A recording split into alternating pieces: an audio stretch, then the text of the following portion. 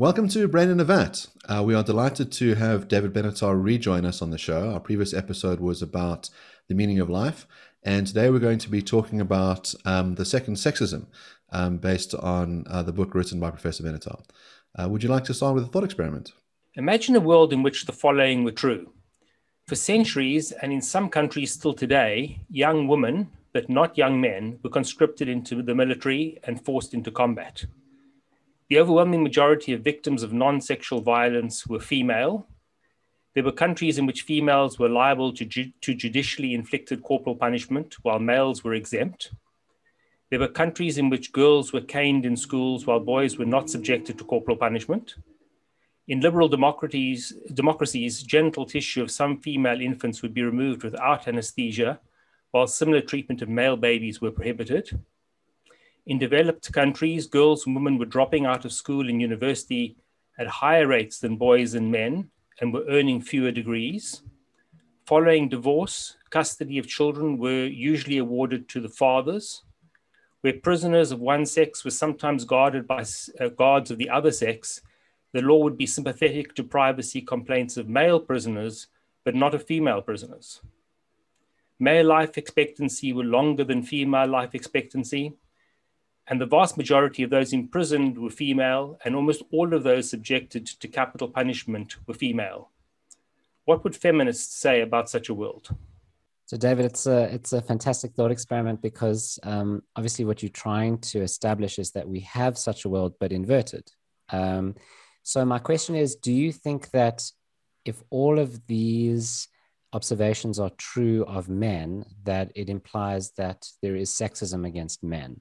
And I ask that in the context of the claim that feminists make that there is sexism against women. I draw a distinction between disadvantage and discrimination and wrongful discrimination, with sexism being a version of wrongful discrimination. And it's entirely possible that some of the disadvantages that males experience are not the product of discrimination or of wrongful discrimination. I think that many people often make the reverse error. They make the mistake of thinking that whenever women are disproportionately represented in undesirable positions or insufficiently represented in desirable ones, that it is automatically an indication that there is sex discrimination going on. I think we need to be more careful than that and look at when it is merely a matter of disadvantage, when it's a matter of discrimination, and when it's a matter of wrongful discrimination. And I think at least some of the cases that I've described in the actual world rather than in the imaginary world are instances of sex discrimination. So I'm interested in your empirical examples. So your claims about specific types of disadvantage or discrimination or sexism that men face that women don't. So one of those is conscription, that men are more likely to be conscripted. And another is circumcision or genital mutilation without anesthesia. So I'm interested in whether or what type of disadvantage, whether it's disadvantage or discrimination or wrongful discrimination in those two cases. And I'm interested in those two cases specifically because some people argue that it's justified that men are conscripted more than women because perhaps men are stronger than women. And it's justified that men go through a circumcision rather than women because men suffer certain problems if they're not circumcised that women won't suffer. So, for example, men who are not circumcised have a higher rate of HIV infection, and some people claim that it's more hygienic to be circumcised, whereas with women, I don't think there's equivalent claims. So perhaps there's reasons for these inequalities, and so they're not discriminatory. Good. I think we need to do that kind of analysis for all of the examples that I've discussed in the book, not just with those two, but let me focus on those two, given that you've asked about them. So I think it's quite clear to anybody who looks at this that men are being discriminated against through conscription and being forced into combat. The question you asked is whether this is an unfair form of discrimination. And there are people who have argued that given the differences between the sexes, this is not unfair. I don't think that many people would hold the parallel view when average differences between men and women would favor men and disfavor women. So let's imagine somebody says, well, to be a firefighter, you require a certain level of strength. Since men are stronger than women, we're just going to exclude all women from becoming firefighters. And I think they'd appropriately reject that line of reasoning, because if there really is a certain level of strength required, then you need to assess whether an individual has that level of strength. And what you may find is that although there are more men than have it than women, it's certainly not going to be the case that the distribution is such that all men are going to be stronger than all women. So if that is indeed an actual requirement for the job, then we need to test individuals against that requirement. So I would say something similar in the case of conscription, that there may be certain qualifications necessary to serve in particular roles in the military. And insofar as those are real qualifications, then we need to assess individuals along those requirements, in accordance with those requirements. But the military is a diverse organization which requires a whole range of capacities and roles. And it's certainly not the case, I think, that all females are going to be unsuitable for all of those roles. So on the circumcision question, there are some people who want to claim that circumcision is itself a form of discrimination against males, because they think that it's categorically wrong to perform this kind of surgery on non-consenting infants, if we're speaking about infant circumcision. My own view in assessing the empirical evidence is that there are some benefits to being circumcised, especially as an infant.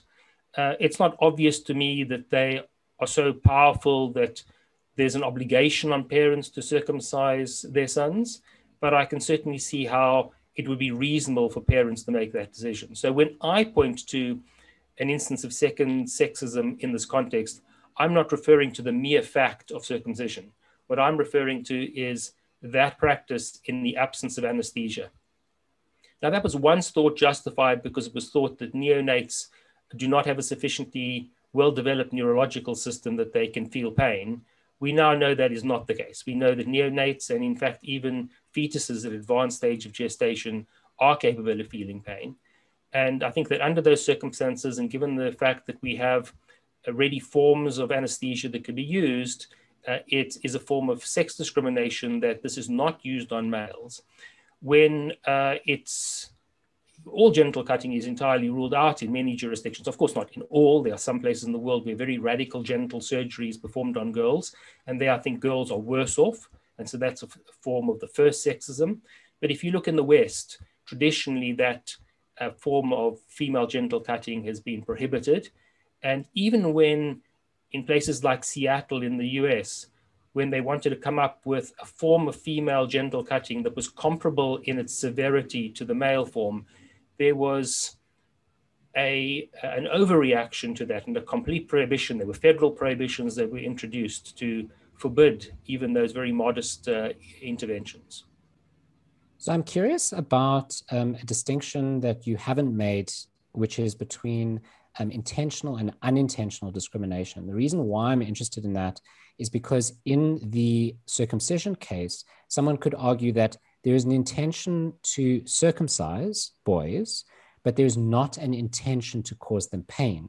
And in fact, as you say, in years past, the view was that these boys could not experience pain at this very young age. So if there was any pain, it was unintentional. The intention is to circumcise, not to cause pain. And so perhaps the view could be that there is not wrongful discrimination, even in the pain sense, because, well, that's not being intentionally performed.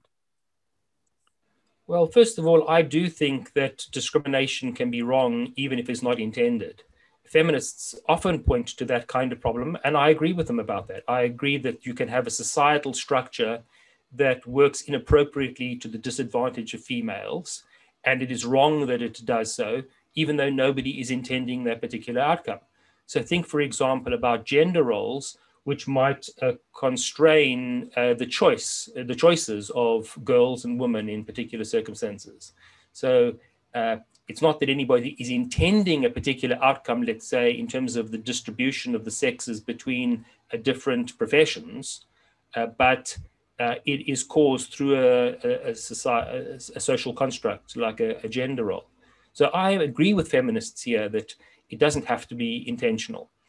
But the problem with intentions is that there can be some difficulties in working out when you do have the intention and when you don't have the intention. And when the pain is sort of inseparable from the thing you're intending to do, then it's sometimes hard to say that you're not also intending. And even if you're not intending, it may be that there's a kind of reckless disregard for the inevitable side effect of what you do intend to do. In your book, you talk about two other cases where men are worse off. The one is that men are much more likely to suffer corporal punishment, I suppose, either historically as part of a legal system, so people were caned, or as part of a school or parenting situation where they were hit by their parents or their teachers. And then the other case is where men's bodily privacy is taken less seriously than that of women.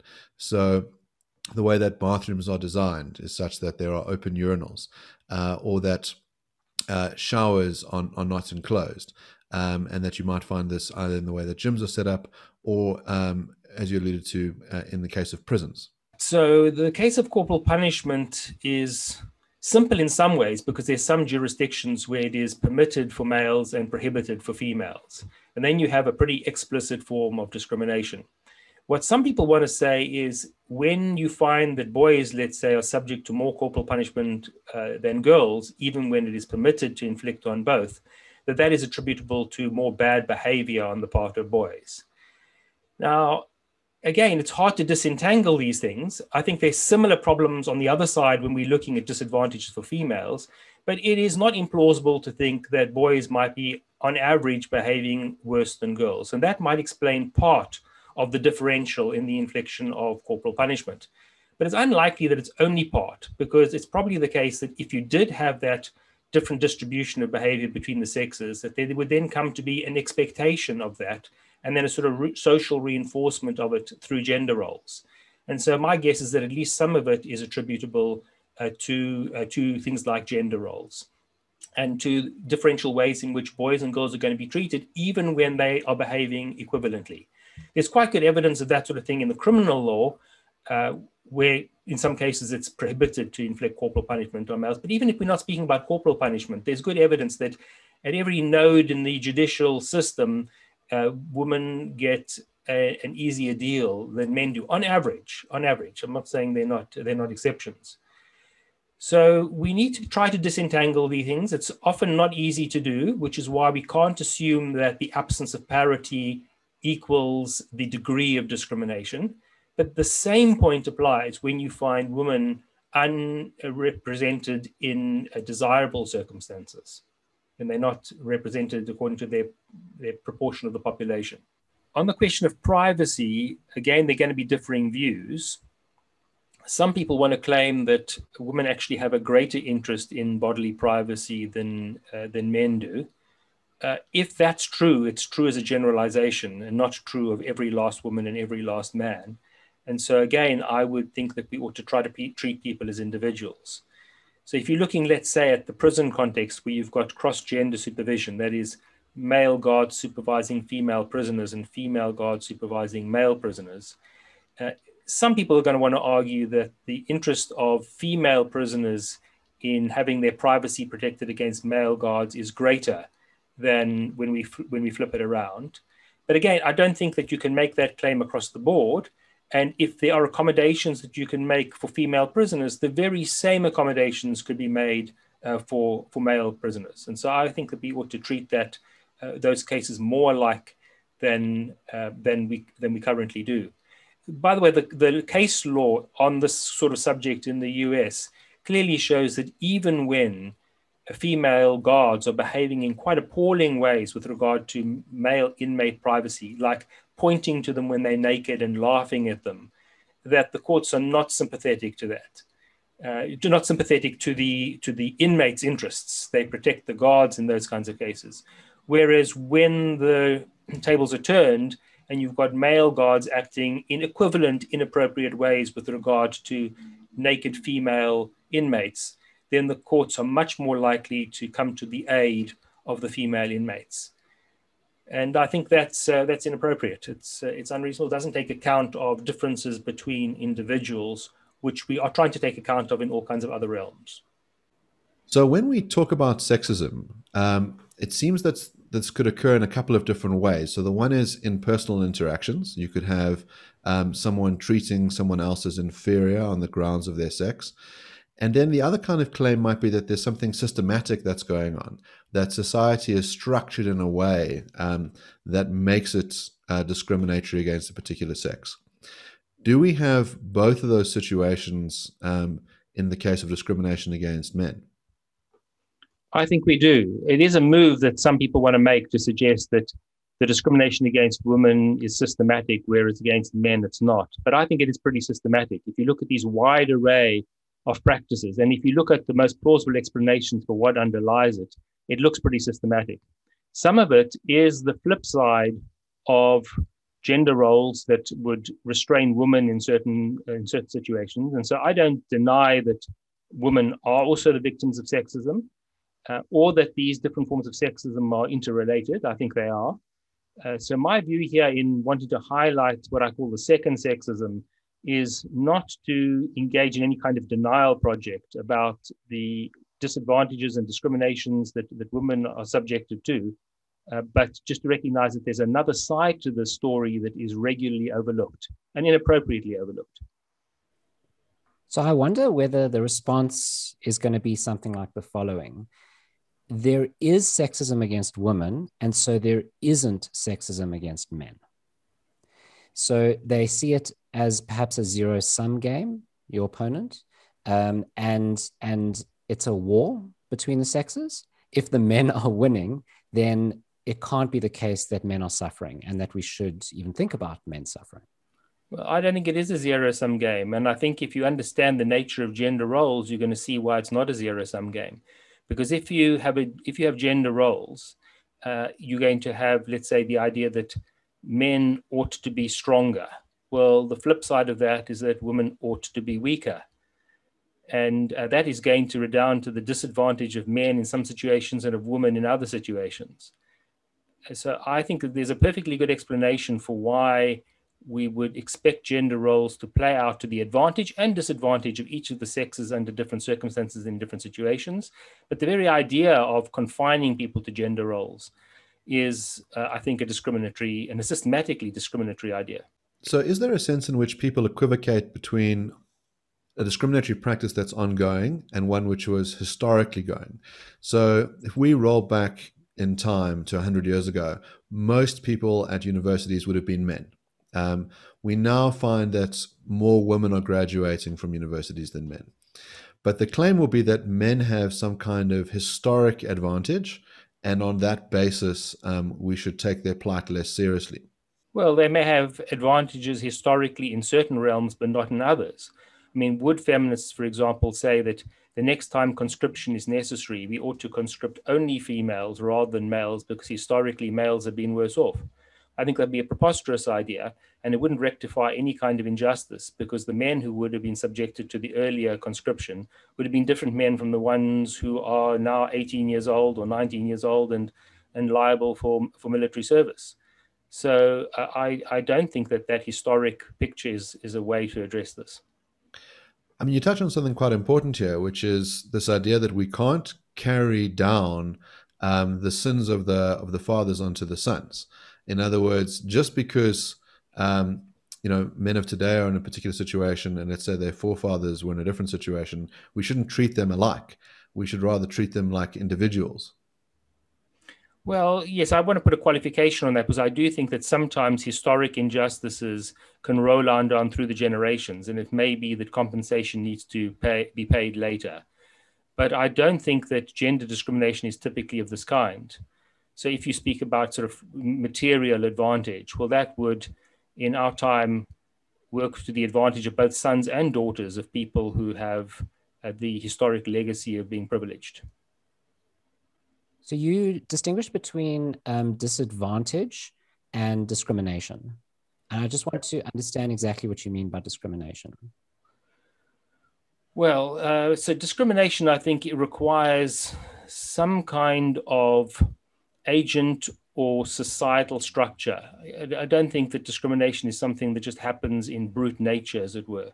So one example of disadvantage would be let's say, the condition called hemochromatosis.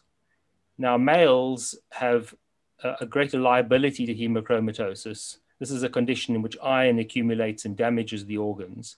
And one reason why they're at a disadvantage here is because they don't have a regular bloodletting as women do through the menstrual cycle.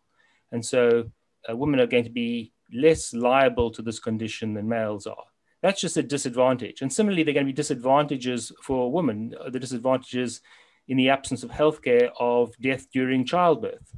And also, if you look at the issue of menstruation, women are going to have a greater liability to anemia, iron anemia, than men are for precisely that reason. So you've got a biological difference here, and it leads to advantages and disadvantages for different sexes under different conditions. But it'd be absurd to say that men or women are being discriminated against in that kind of raw situation. Now, if you didn't do anything about it, then there might be an element of discrimination. So let's imagine women are dying in childbirth and there's something that you can do to reduce those rates, and you don't do that. Well, then there might be a discriminatory element creeping in. But the brute natural fact that men and women might be liable to different diseases and different conditions is not in itself a form of discrimination. So that seems very important, because what is often cited by people who are promoting social justice causes is inequalities. So they'll cite a statistic about an inequality that exists on some dimension between two groups, and they say, well, therefore, that means there's discrimination involved. Well, my sense is they do that asymmetrically. So if they notice that with respect, let's say, to women being disadvantaged relative to men, then they leap to the conclusion that it is in fact discrimination. But when you see it on the flip side, then they don't leap to that conclusion. And in fact, I think, as I said earlier, we ought not to leap to that conclusion. There's sometimes perfectly innocuous explanations for why you will get a skewed disadvantage in a given area. And so we do need to probe further to see whether these are instances of discrimination and whether there are things that can be done about them. So one of the distinctions that you draw is the idea that there should be an agent playing a role, and that we don't think of, let's say, nature as an agent. And so we can imagine the sexist individual who has a particular intention when they want to treat someone worse off on the grounds of their sex. And then you talked about society doing that. Now, I suppose some of the claims are that society doesn't intend on treating people in a sexist way. It's just that they've, innocuously set up structures that have some kind of differential impact, and that amounts to the systemic discrimination. How does this play out in the case of discrimination against men?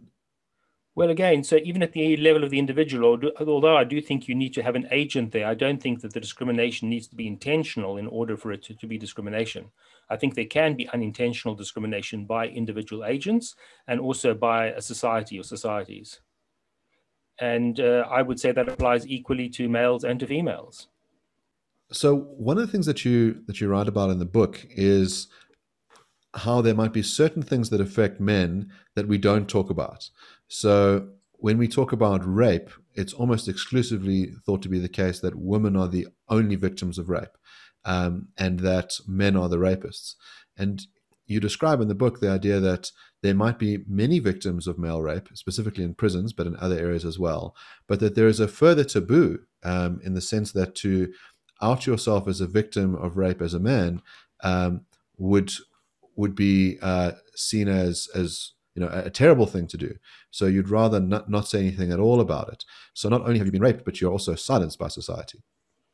Yes, I think that is the case. We do know with regard to rape of females that it's significantly underreported. A small proportion of women who are raped actually report that and lay charges. But from the evidence that we have, it's the case that it's the underreporting when males are the victims of rape is even greater than that. And I think that's partly attributable to taboos. It's partly attributable to inferences that people are worried will be drawn from their making their report if they're a man. So I think they're explanations for that underreporting.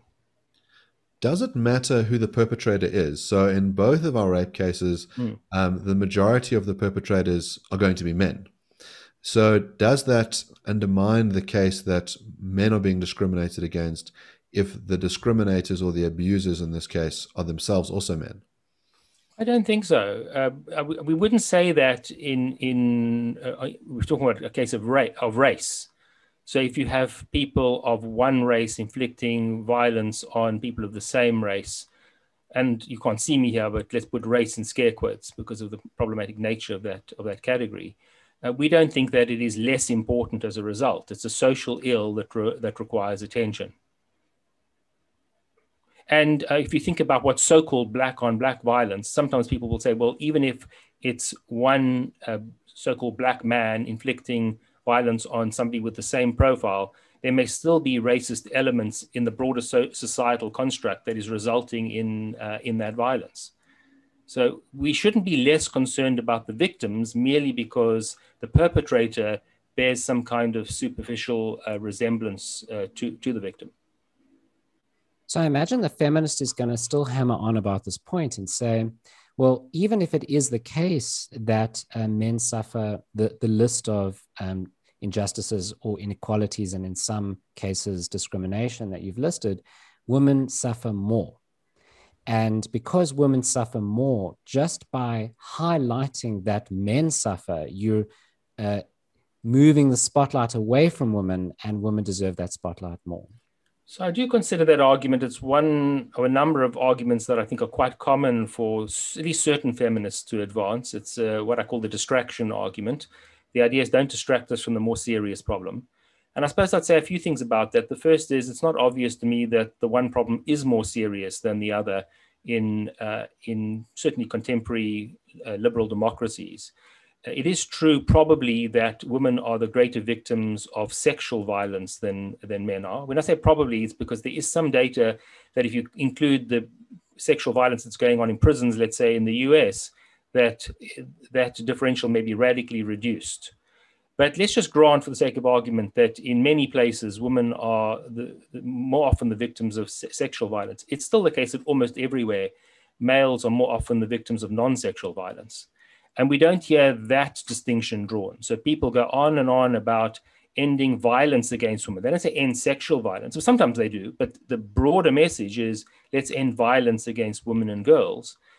And I mean, that's a perfectly noble cause, but why are you restricting it? Why are you not speaking about ending violence more generally? So if males are among human beings the disproportionate victims of non-sexual violence, well, that looks like it's something that ought to get attention. And I would broaden the case further. Think about the amount of violence that's inflicted on animals. It's not clear to me that the species matters either. That's also something that we should oppose. So I find this idea of campaigns to end violence against women unduly narrow. If you oppose violence, you're going to be opposing it in all of these instances. And just think about what you would say if you called for an end to non-sexual violence against males. You had 16 days of elimination of non-sexual violence against males. Well, I mean, how long would that last? How much traction would that get? I think people would rapidly say, well, yeah, we recognize that. If they went even granted that they'd recognize their problem, they'd say, but women are also victims of non-sexual violence, and surely we should broaden the net. And I would say, absolutely, we should. So it seems to me that there could be two kinds of feminists who care about the rights of women. So there are those that say that all human beings are equal, and so they're egalitarian in that sense, and they say women have been treated in bad ways in the following manners, and we should take steps to ensure that women are brought up to an equal level of treatment. And the other kind is the more partisan sort. So the person who says, look, I only care about women. I don't care about men. They're not valuable. And so when you're identifying the crimes against women, you're doing it with a particular agenda in mind. Well, yes, that's exactly a distinction that I draw in the book between two different kinds of feminists, egalitarian feminists and partisan feminists. I just don't think there's a principle, a morally defensible principle underlying the partisan feminist view. If they're just interested in defending women's interests in a kind of partisan way without any underlying moral principle, well, then it's open to other people to take different partisan lines. And I don't think that that's a productive way forward. This also ties into the second part of the answer that I should have given to Jason earlier. And that is, if you want to oppose violence, it's much better to have a kind of broad coalition against this rather than focusing just on one set of victims. If you focus it more broadly, then you can show that everybody's got something to gain by an alteration of this culture. You're going to get more people on board. It's just going to be a more principled and a pragmatically better approach to a problem. So perhaps the reason why that isn't done is from a narrative perspective, plus some claims about human psychology. So humans identify with other humans that they think are similar to themselves, but they may not identify with an abstract event where the human placeholder could be filled by anyone. So if you say, well, we must stop violence against women and children, then X looks at his wife or his daughter and says, yeah, no, that makes sense because I identify my wife and daughter as women and children.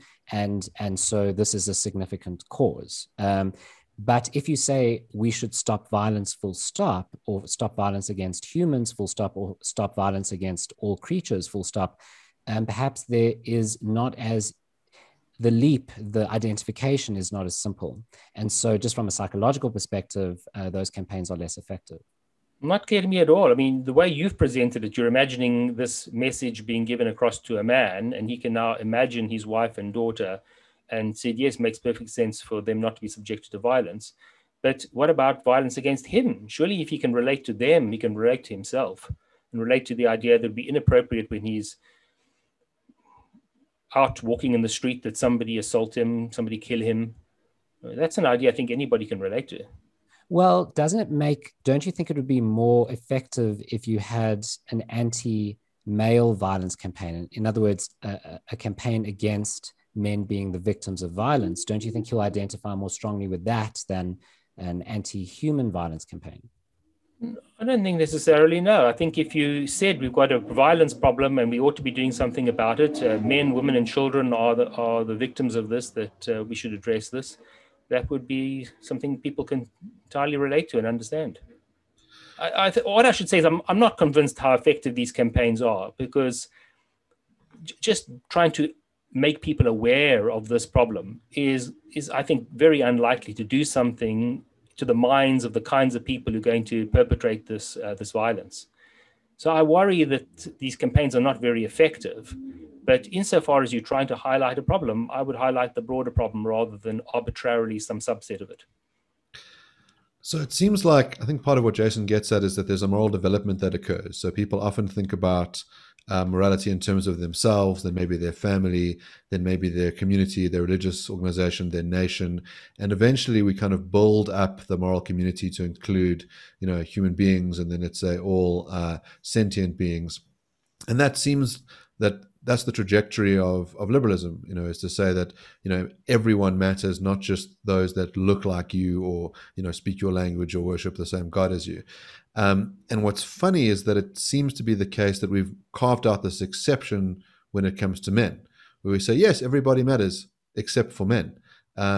And that it's become taboo to raise these sort of topics. Well, I think it's quite easy to have the broader view, and it's not clear to me how that sort of concentric circles of care is applicable in this case, for precisely the reason I mentioned to Jason earlier. If you've got a man to whom you're trying to direct this campaign, and you're trying to get him to think differently about the world, he is presumably at the center of that center of concern. And so he can relate to himself, he can understand why it would be bad if he were the victim of violence. I don't see why that couldn't appeal to him. So some people will make the claim that the concern about men being discriminated against could only come from so-called men's rights activists. And really this term appears to be used as a slur and as a way of saying that these kinds of concerns are fundamentally illegitimate. How do you respond to that? Well, I think there are some people who self-identify as men's rights activists. So it's clearly not the case that this is always used in a pejorative sense. But I think you're entirely correct that many critics of those who recognize the second sexism want to dismiss them as what they call men's rights activists. And I have a somewhat complex view about men's rights activists. I don't view myself as a men's rights activist. I view myself as somebody defending the equality of the sexes. And that will sometimes call for advocating for the interests of women, and sometimes it will call for advocating for the interests of men. I think that term, men's rights activists, lends itself to the same sort of error that a women's rights activist would lend itself to.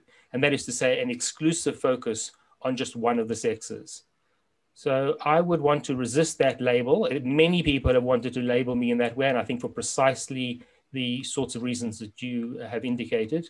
But that I don't think is a fair indication of my position, and I would want to resist it. And I would also want to caution against men being interested only in the rights of men. I think we all need to be concerned about gender equality and take a principled line on that. The perpetrators of violence are male in most cases, in certain types of violence, for example, sexual violence. And in other types of violence, perhaps men are the main victims of that violence. Now, if you combine those empirical facts with the view that every member of a group is responsible for the actions of every other member of a group to some degree, then you get the conclusion that the feminist wants. So the conclusion that they want to promote is that, well, don't take pity on men. My heart bleeds for men, and we don't really care about men because they are the perpetrators of the crimes that they are suffering, and so the suffering that they have is less important than women's, because women are not the perpetrators of those crimes. But that sort of group attention is, I think, entirely inappropriate. One's not responsible for things done by people who bear superficial resemblances to oneself. Otherwise, you can just broaden that. You can say, well, look what the humans are doing to animals. I'm going to have no care or concern about human beings, because human beings as a whole are doing all kinds of atrocious things to animals. So I'm going to just stop providing healthcare, and I'm not going to look after people when they need help, and I'm not going to be compassionate towards them because of these terrible things. It's a ludicrous idea. People are responsible for what they do. Sometimes we bear an element of responsibility when we could have done something to prevent somebody doing something. But this idea that entire groups of people are going to be responsible for the actions of some subset of the group is a very dangerous idea indeed. I mean, we don't use that in the criminal law, for example. We don't think, well, some male committed this rape, so it doesn't matter which one we arrest and which one we try and which one we imprison and punish. It's a ludicrous idea. Is there some sense in which we can say that some differential treatment is justified because there is a good reason to treat people differently based on some inherent characteristics that they have? So, for example, if we're trying to make a realistic film about Malcolm X and we're casting people for it, we might say that blonde women cannot audition for the role because we're trying to make a realistic portrayal of Malcolm X, and that feels like a justifiable form of differentiation. Are there ways in which we can justify differential treatment between men and women in other instances? I think there are. So if, for example, a health insurance company is going to provide coverage for routine mammograms for women over a certain age, but not for men, that doesn't look to me like it's an instance of wrongful discrimination. It's a form of discrimination. You're discerning between two categories of being and you applying different standards there. But given relevant differences between men and women, it doesn't look to me like that's a case of wrongful discrimination. Now, if there were a particular man in whom a mammogram were indicated, medically indicated, and the doctor wanted to order this test, and the medical insurance company said, well, we're not going to cover it because this is a man, well, now this has become a matter of sex discrimination, because you're treating this man differently when it's arbitrary to do so. There's an indication in his case as to why he should get the mammogram. So do you think that an absence of representation is generally an indicator for discrimination? I think it sometimes raises questions, but sometimes they're going to be very good explanations immediately apparent for why that's not going to be the whole story. And then we need to pay attention to that. Or why it's perfectly innocuous. And so we need to pay attention to that.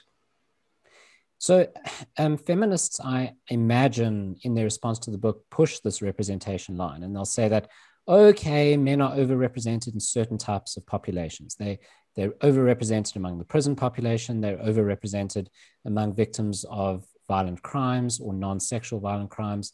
But men are overrepresented in lots of other very desirable populations, and those outnumber the undesirable populations in which they're unrepresented or underrepresented. And so overall, women are discriminated against in a worse way.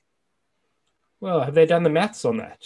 So it's not clear to me. If you look at the homeless, disproportionately male, the prison population, something like 90% is obviously going to vary from jurisdiction to jurisdiction, but we talk about massive majorities of males.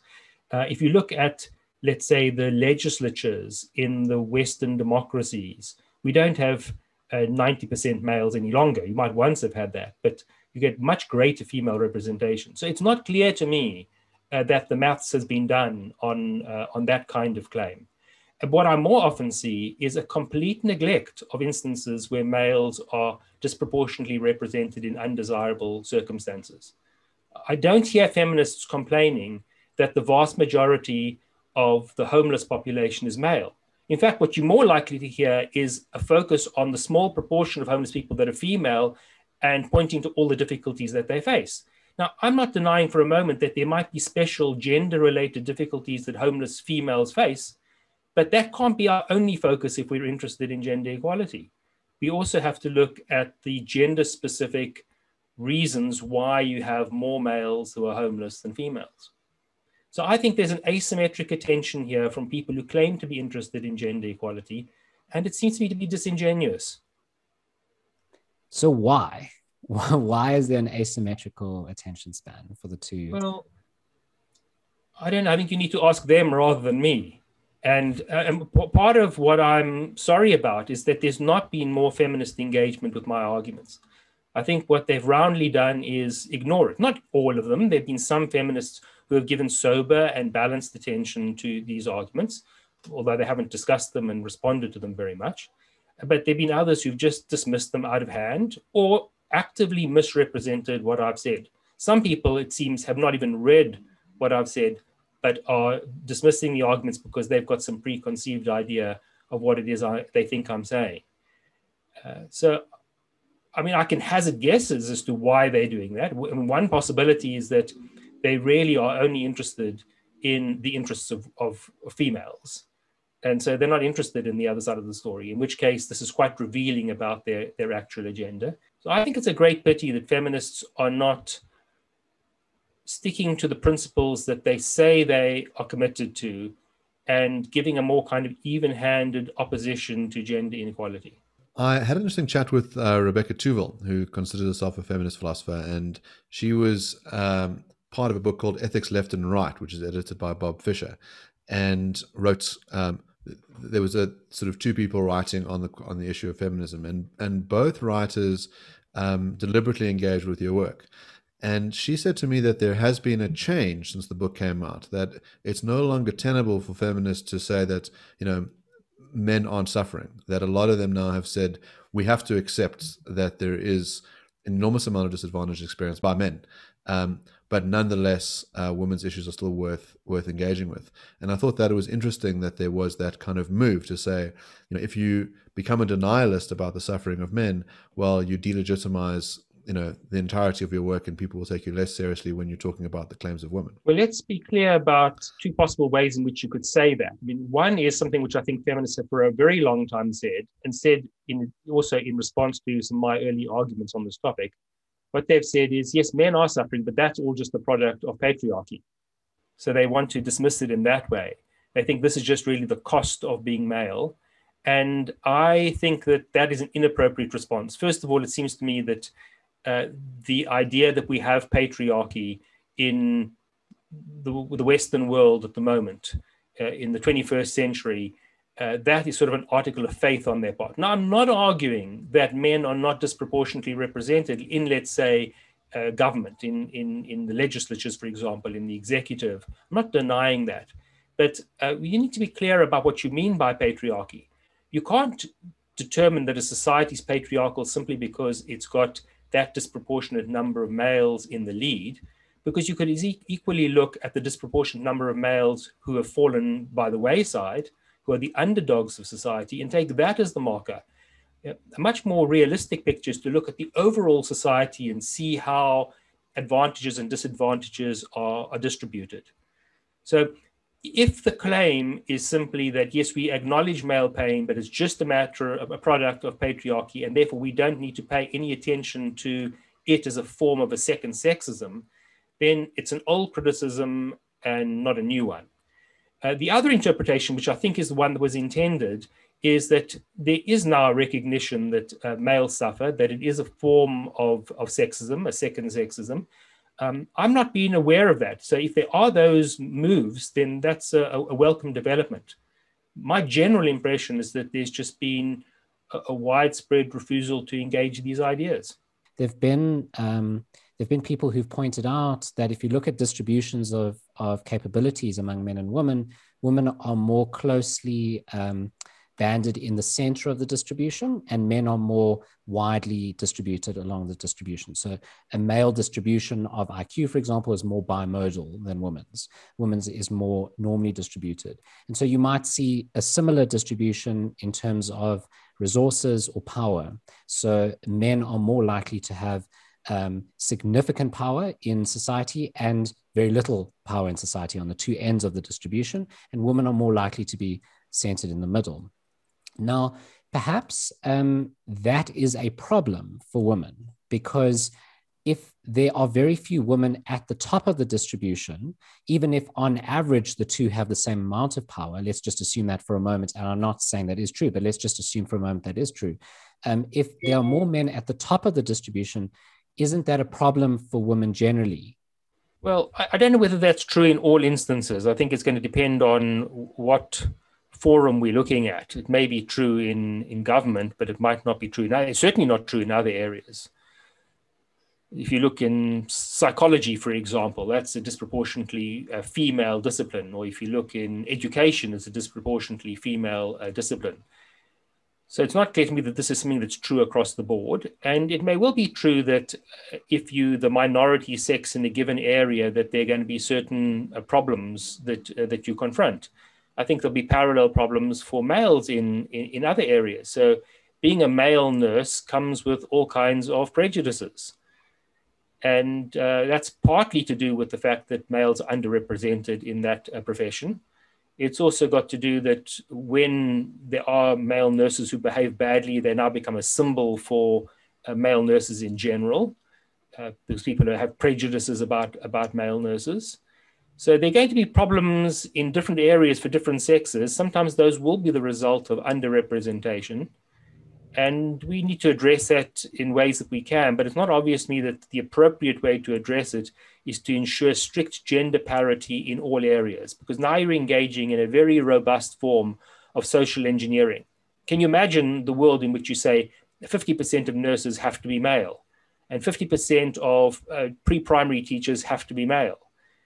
I think a product of that was that you'd get inferior nurses and inferior primary and pre-primary school teachers, because you'd be putting such heavy store on the sex of the person, you'd have to overlook other actual qualifications for the job. So I do think that the way to respond to those sorts of problems is to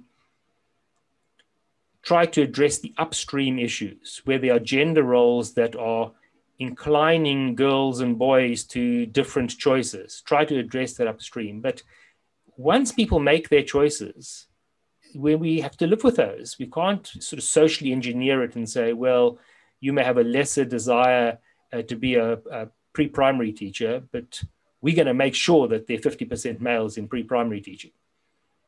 But the pushback's going to be, okay, there's certain areas in which men are overrepresented and certain areas in which women are overrepresented. And in both cases, they're desirable, but the pushback's going to be, they're not equally desirable. There's certain areas that are more important than others. So for example, in legislature and in business leadership roles and in roles that involve high income and high resource accumulation, men are overrepresented. And those areas are much more important because the accumulation of resources allows you to do a lot of different things in life, in which, for example, being overrepresented in the psychology forum won't allow you to do. It doesn't have as many ends that means can reach. Again, I think we need to think in a more sophisticated way. So if you're a male and you get conscripted into the military and you get badly wounded or killed in the prime of your life, that's a very serious disadvantage. And if you're comparing that, let's say, with the woman who is not subjected to that and goes on to a profession in which she's earning, but not earning at the highest levels of the society, that's arguably a much better life story than the young male who dies.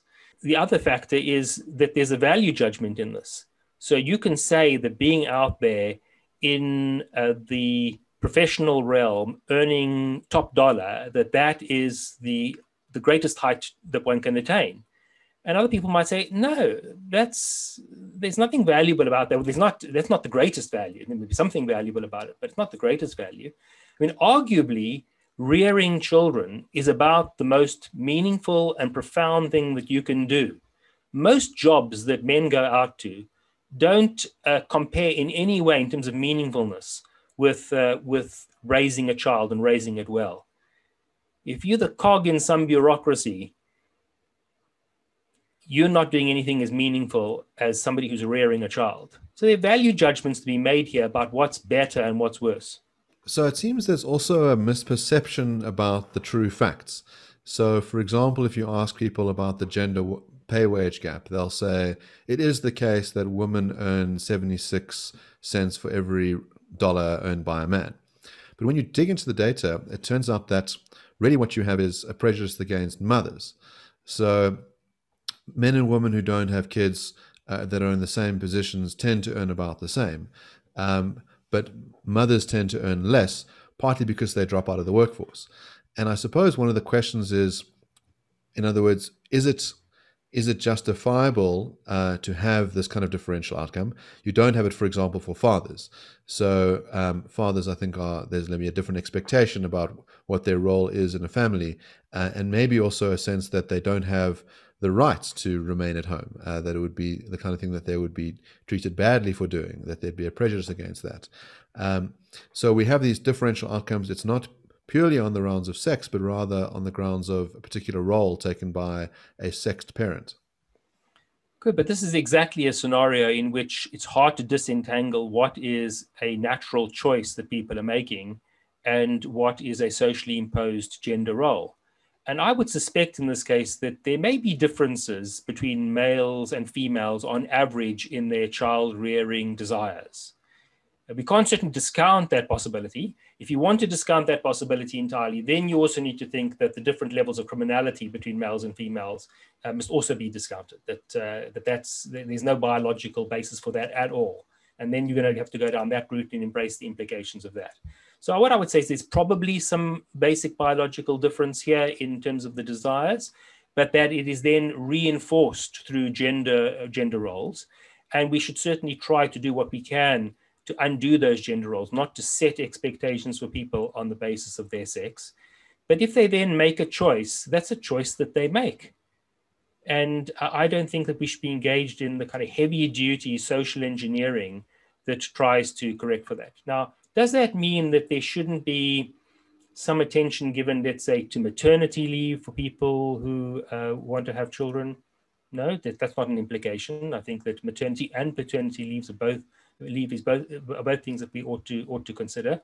But people make choices, and if you make a choice to exit from your professional sphere for a number of years, there's going to be a price attached to that, just as if a male decides to do it.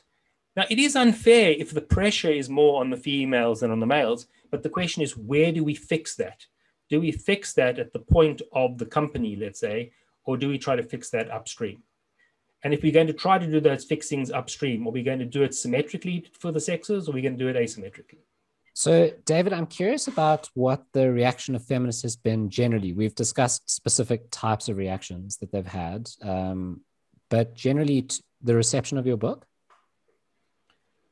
It seems to have had a mixed reception. There was quite a lot of popular interest, especially at first in the press around the world, both the written press and also radio.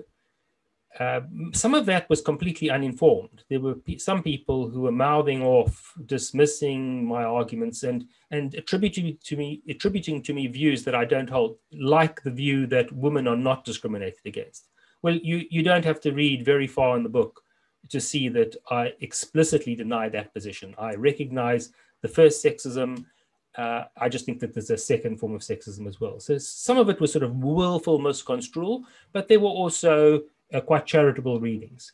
There's been a much smaller response from the academic realm. Some of that has been from feminists, and some of it has been quite reasonable. They've said, this is a book that feminists need to consider and respond to. And I've appreciated those responses. But there have also been responses which have been very dismissive. The largest response is just ignoring it. That's my impression. And I think there's something deeply unfortunate about that. And I think it might suggest a sort of refusal to engage the deep issues here.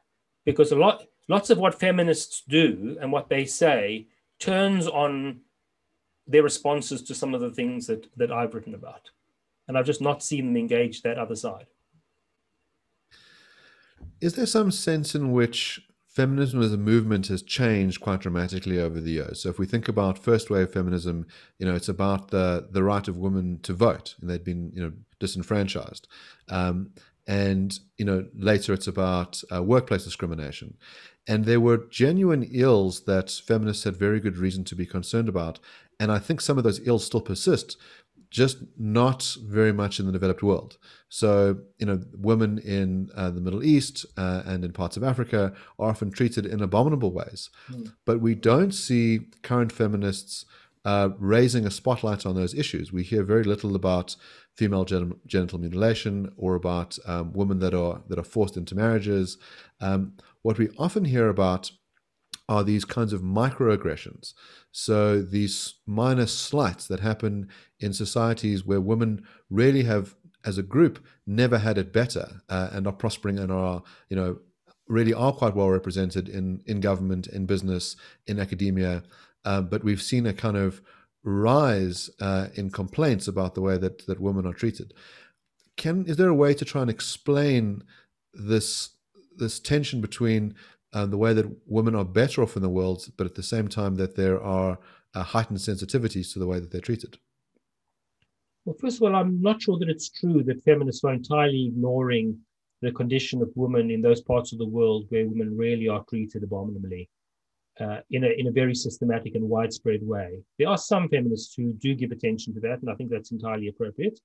And I also don't want to reject the idea that feminists are not allowed to speak about their own society, even if the problems facing both men and women are much smaller problems than in some foreign dictatorship or totalitarian state. So I don't think that's unreasonable per se. But it does strike me often as odd that you will get complaints about very minor issues like gendered language, when you've got quite profound forms of discrimination against males. One can involve the deaths of people, and if not the deaths, extreme pain and suffering. So that asymmetry, I think, is worrying. It's not that I think feminists must keep quiet about the smaller things. I think as one makes progress and things get better and better, one needs to look at the smaller and the smaller things in order to make further improvements. I think in principle, that's fine. But if you're worrying about what you call sexist language, and I'm not talking about slurs and things like that, but the use, let's say, of chairman rather than chairperson or chair, if you're worrying about that to the exclusion of people being conscripted on the basis of their sex and sent off to war, where they suffer psychologically and physically and are sometimes killed, then it looks like you are misdirecting your attention. It's not that you're not permitted to attend to the smaller things, but the bigger things also require attention. Since you wrote the book 10 years ago, there's been a very recent debate around what counts as sex and who counts as a man and who counts as a woman. If we're looking at men as the sort of second sexism, is there a third kind of sexism that affects people that don't fit into those binary categories? And how should we consider that problem? Well, we often speak about men and women, but clearly there are people who don't fit into either of those categories. And I don't deny that there can be forms of discrimination and prejudice against people of that kind. There are going to be complicated arguments we're going to have to consider about whether, let's say, people who are born female and then identify as male are now to be treated as victims of a second sexism or a first sexism or some third sexism. I'm less worried about that kind of terminological question than I am about whether there's unfair discrimination going on and what we can do about it. So I think we ought to, wherever we find it, oppose it. It doesn't really matter whether it's the first or the second or a third.